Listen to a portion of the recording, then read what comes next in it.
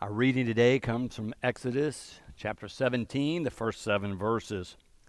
From the wilderness of Sin, the whole congregation of the Israelites journeyed by stages as the Lord commanded. They camped at Rephidim, but there was no water for the people to drink. The people quarreled with Moses and said, "Give us water to drink." Moses said to them, "Why do you quarrel with me? Why do you test the Lord?" But the people thirsted there for water, and the people complained against Moses and said, "Why did you bring us out of Egypt? To kill us and our children and livestock with thirst?" So Moses cried out to the Lord, "What shall I do with this people? They are almost ready to stone me." The Lord said to Moses, "Go on ahead of the people and take some of the elders of Israel with you. Take in your hand the staff with which you struck the Nile and go. I will be standing there in front of you on the rock at Horeb. Strike the rock, and water will come out of it, so that the people may drink." Moses did so in the sight of the elders of Israel. He called the place Massah and Meribah, because the Israelites quarreled and tested the Lord, saying, "Is the Lord among us or not?" This is the word of God for the people of God. Thanks be to God. What do you do in times of trouble? What do people do in times of trouble? Often we pray, we beg, we plead with God to help. But if we cannot discern the answer, or it seems uncertain, if we're not sure the answer is coming, so often then we begin to question whether or not there is a God. And if there is a God, where is that God? What is that God doing? Why won't that God do what I want or what I'm asking for God to do? It is easy for people to question the presence and the power and the wisdom of God. It's easy to question if God cares about me or not. The Israelites are having some trouble themselves today. Now, we don't have the same kind of trouble they do, where they're looking for water in a desert. But we have our own troubles, do we not? I mean, we still deal with illnesses in our own lives, or illnesses of people we love. We deal with being separated by distance, or even losing someone to death. We're all trying to navigate a world where there is a pandemic that continues to spread and grow and make people sick and ill and even leads to death.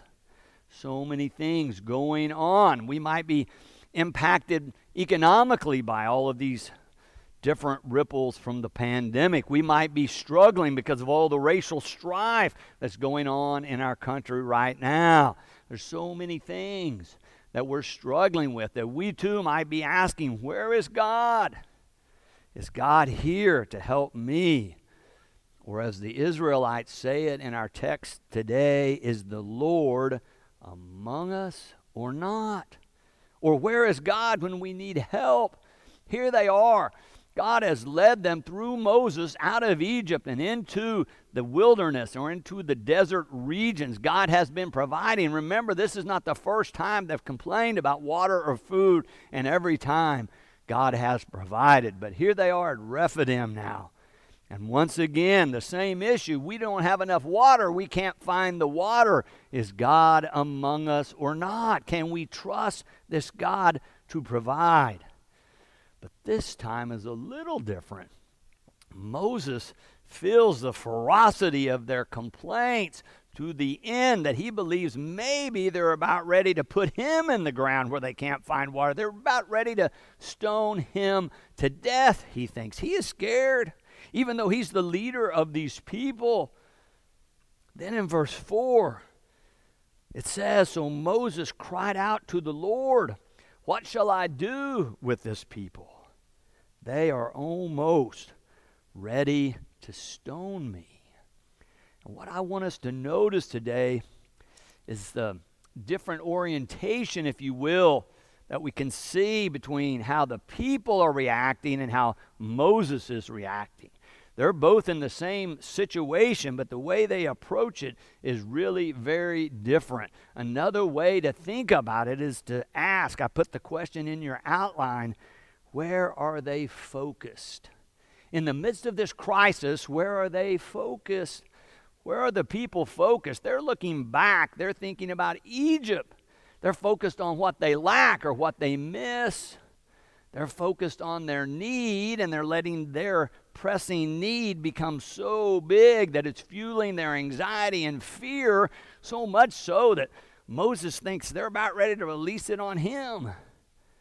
But how does Moses react? It's in sharp contrast to how the people are reacting. Moses is not looking back. Moses is not even thinking about what they lack, although he recognizes they need water. He recognizes their anxiety. But Moses is looking toward God. We heard it in that 4th verse. So Moses cried out to the Lord. Moses looked toward God for help and for an answer. It seems that Moses trusting God in a different way than the people do. And we can understand that in a way. Moses has more experience with God. Moses has responded to God's call to leave the life he was living, which was fine, to go back to Egypt and face the Pharaoh and lead the people out of Egypt and then lead them on this journey, which eventually is going to be a 40-year journey. It's going to consume the entirety of Moses' life. But there's some things here that Moses knows about God that the people seem yet to grasp, and I think we maybe could be helped if we would remember them as well. I've put them in your outline. The first thing is that Moses in his relationship with God knows this: God was and is the provider.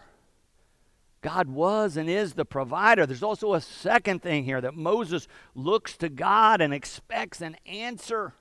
Moses expects help, and he cries out to the Lord, and God answers, the text says. Then there's this third and final thing. Moses is ready to follow when God gives the direction. Moses is asking for help, receiving help, but the third part is also important.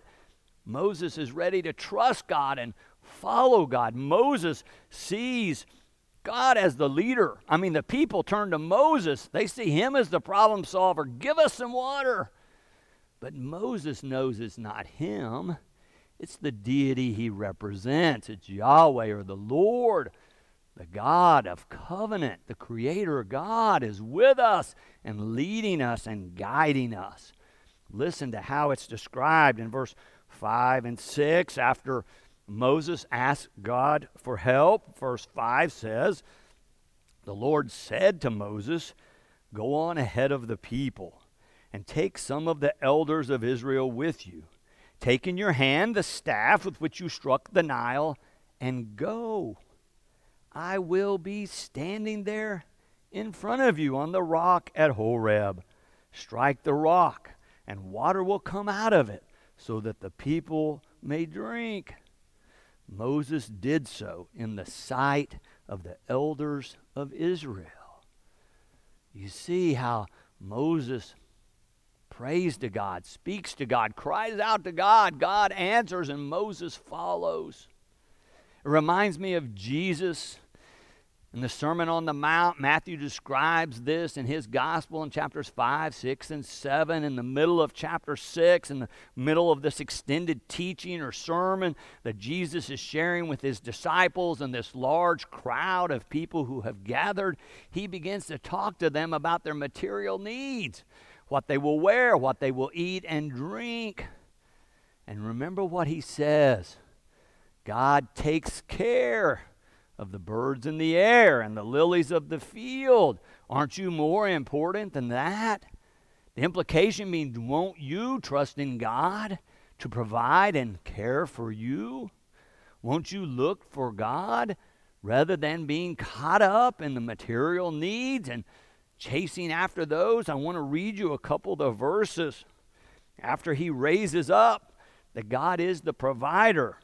This is chapter 6 of Matthew, verse 31. Jesus is speaking and says, "Therefore, do not worry, saying, 'What will we eat?' Or 'What will we drink?' Or 'What we will wear?' For it is the Gentiles who strive for all these things. And indeed, Your heavenly Father knows that you need all these things. But strive first for the kingdom of God and God's righteousness, and all these things will be given to you as well. Do you hear the priority of seeking God first? Moses is doing that. Do you recognize the pattern of Moses in this 6th chapter when Jesus is teaching? He's saying the same kind of thing that we're reading about in our text today. Seek God first. Turn to God first. Believe that God can provide and guide. And then finally, be ready to follow. How are you doing with that? Are you looking to God during this pandemic? Are you trusting in God? Are you seeking God first? Or are you letting the pressing needs of all of this weigh you down? Are you believing that God can provide and God will guide you? And as you feel God's presence and prompting, are you ready to follow? Do you know the name Harry Hoosier? He was the most famous black preacher in the early days of Methodism in the 1700s. He's often known and written about in Methodist history as a fellow they called Black Harry. He was born a slave, but he became a freedman. He was working as a carriage driver. It's 1780. Francis Asbury is functioning as the bishop of the Methodists in America, the newly formed nation. He's the most famous white preacher in America. And Harry Hoosier is his carriage driver. Harry is illiterate, but Bishop Asbury realizes that he has an uncanny mind. He's able to memorize long passages of Scripture and then quote them back verbatim. Bishop Asbury begins to read passages of Scripture to Harry as they travel. And Asbury traveled a lot, thousands and thousands of miles every year. He itinerated up and down the eastern seaboard, preaching to the Methodists, organizing people that might become Methodists, exhorting them, encouraging them, doing the organizational work, then traveling to another place to do it again and again and again. He began to think Black Harry could be a person that when he stopped to preach to a group of people could sort of warm up the crowd, so to speak, by quoting long passages of Scripture from memory. But the more they traveled together, Asbury began to realize that Black Harry had more skill and talent. He began to realize he should be a preacher in his own right. They began to work on that together as they continued to travel together. Finally, the first recorded place we have of Harry Hoosier preaching is in Virginia in 1781, a place called Adams Chapel. Bishop Asbury got up and preached to the crowd, mostly white. Still some segregation in those days. He had Black Harry scheduled to preach after him, thinking the white people would disperse and the black people would come. But what happened is after Bishop Asbury preached, many of the white people stayed, and then the black people did come. Black Harry preached to them all. Dr. Benjamin Rush, one of the signers of the Declaration of Independence, was in the crowd that day. He later said it was the greatest sermon he had ever heard preached, the one that Black Harry preached. He was moved. He was touched. Black Harry had a gift for preaching. He was not only, though, a great orator in terms of moving the crowds, but he also had a deep and challenging message. They say that often when he was preaching to a mostly black crowd, he challenged them to a better life, to holiness of heart and life, to live more faithfully as disciples of Christ. But they said when he had mostly a wide audience, he challenged them to reject slavery on the basis of the gospel. He was not a bashful man. He was willing to proclaim the gospel message. I began to think, oh, I would have loved being there to hear him preach. Bishop of Asbury and Black Harry, what a day. But then I began to wonder, me being a white person, living in the 1780s, hearing an illiterate black man tell me to reject one of the accepted institutions of the day, one that was an income generator that made the economy work, that benefited all the whites in the nation. Would I have been willing to hear that gospel proclamation, to reject what was the common practice and the accepted status quo of the day? How do you think you would have reacted? If you would have been in one of those congregations, what would you have thought?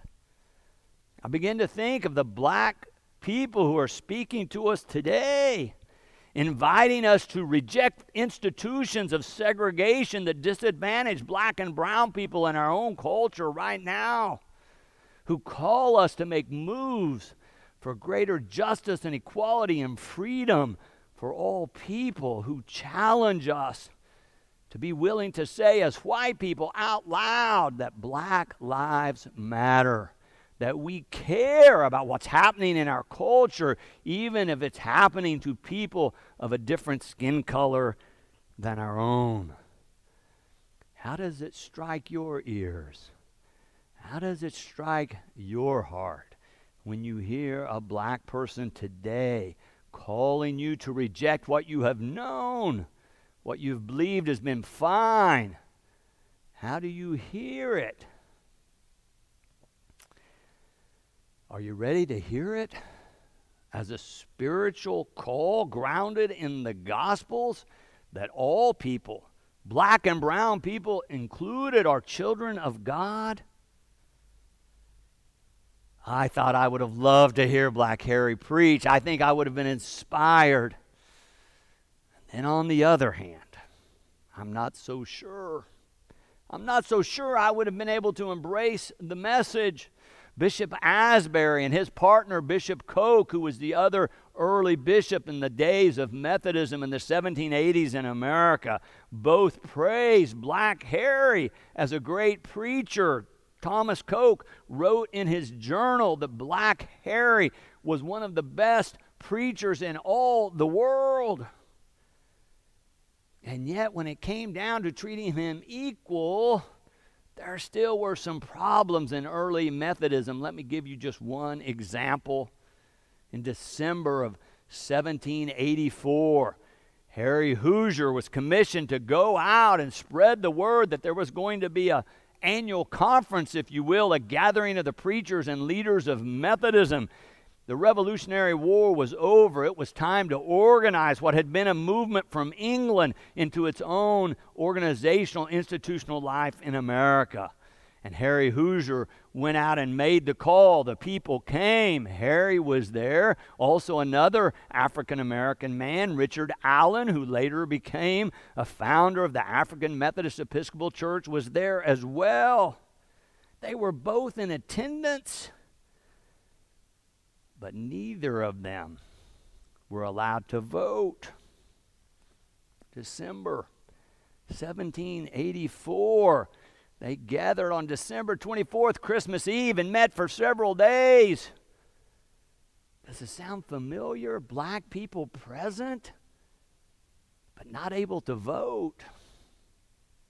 Black people present, but not given equal voice, not treated equally, treated as somehow they need to be less than whites or subservient to whites. It's a disturbing part of our history. But not only then, even now, and so often when there's social unrest, it's difficult to discern where God is moving, where God is leading, especially if it feels like God is leading us into a wilderness, into an unknown, into something so very different than what we have become comfortable with in our own lives. The story today makes it so very clear. The Israelite people want to follow Moses, want to believe in God. They follow for a while, then they fall back. They're re-energized. They follow again for a while, then they begin to complain and lose faith. They follow again, and then they fall back and begin to quarrel with one another and even question if God cares, if God is there, or if God is with them at all. You can hear it in the last part of the passage that we read today. It tells it so clearly that they're following God, and then they begin to complain. The people do. They go to Moses. Moses turns to God. God answers Moses' cry. And yet it's so interesting to me that the passage doesn't end with great praise and thanksgiving, but ends like this. Moses did so, that is, did what God called him to do in the sight of the elders of Israel. Yet he called the place Massah and Meribah because the Israelites quarreled and tested the Lord, saying, "Is the Lord among us or not? Is God with us or not? Is God leading us or not?" This story is such a relevant reminder for us that it's so easy to look back, to fall back into our comfort zones and miss where God is leading us today, and miss the challenge and the call God is offering us for a new life, a better life, even though it doesn't look like the life to which we have become accustomed. Today, we are shown a better way by Moses and endorsed by Jesus. Seek God first. Turn to God first in times of trouble. Believe that God can provide and will guide you, and then be ready to follow.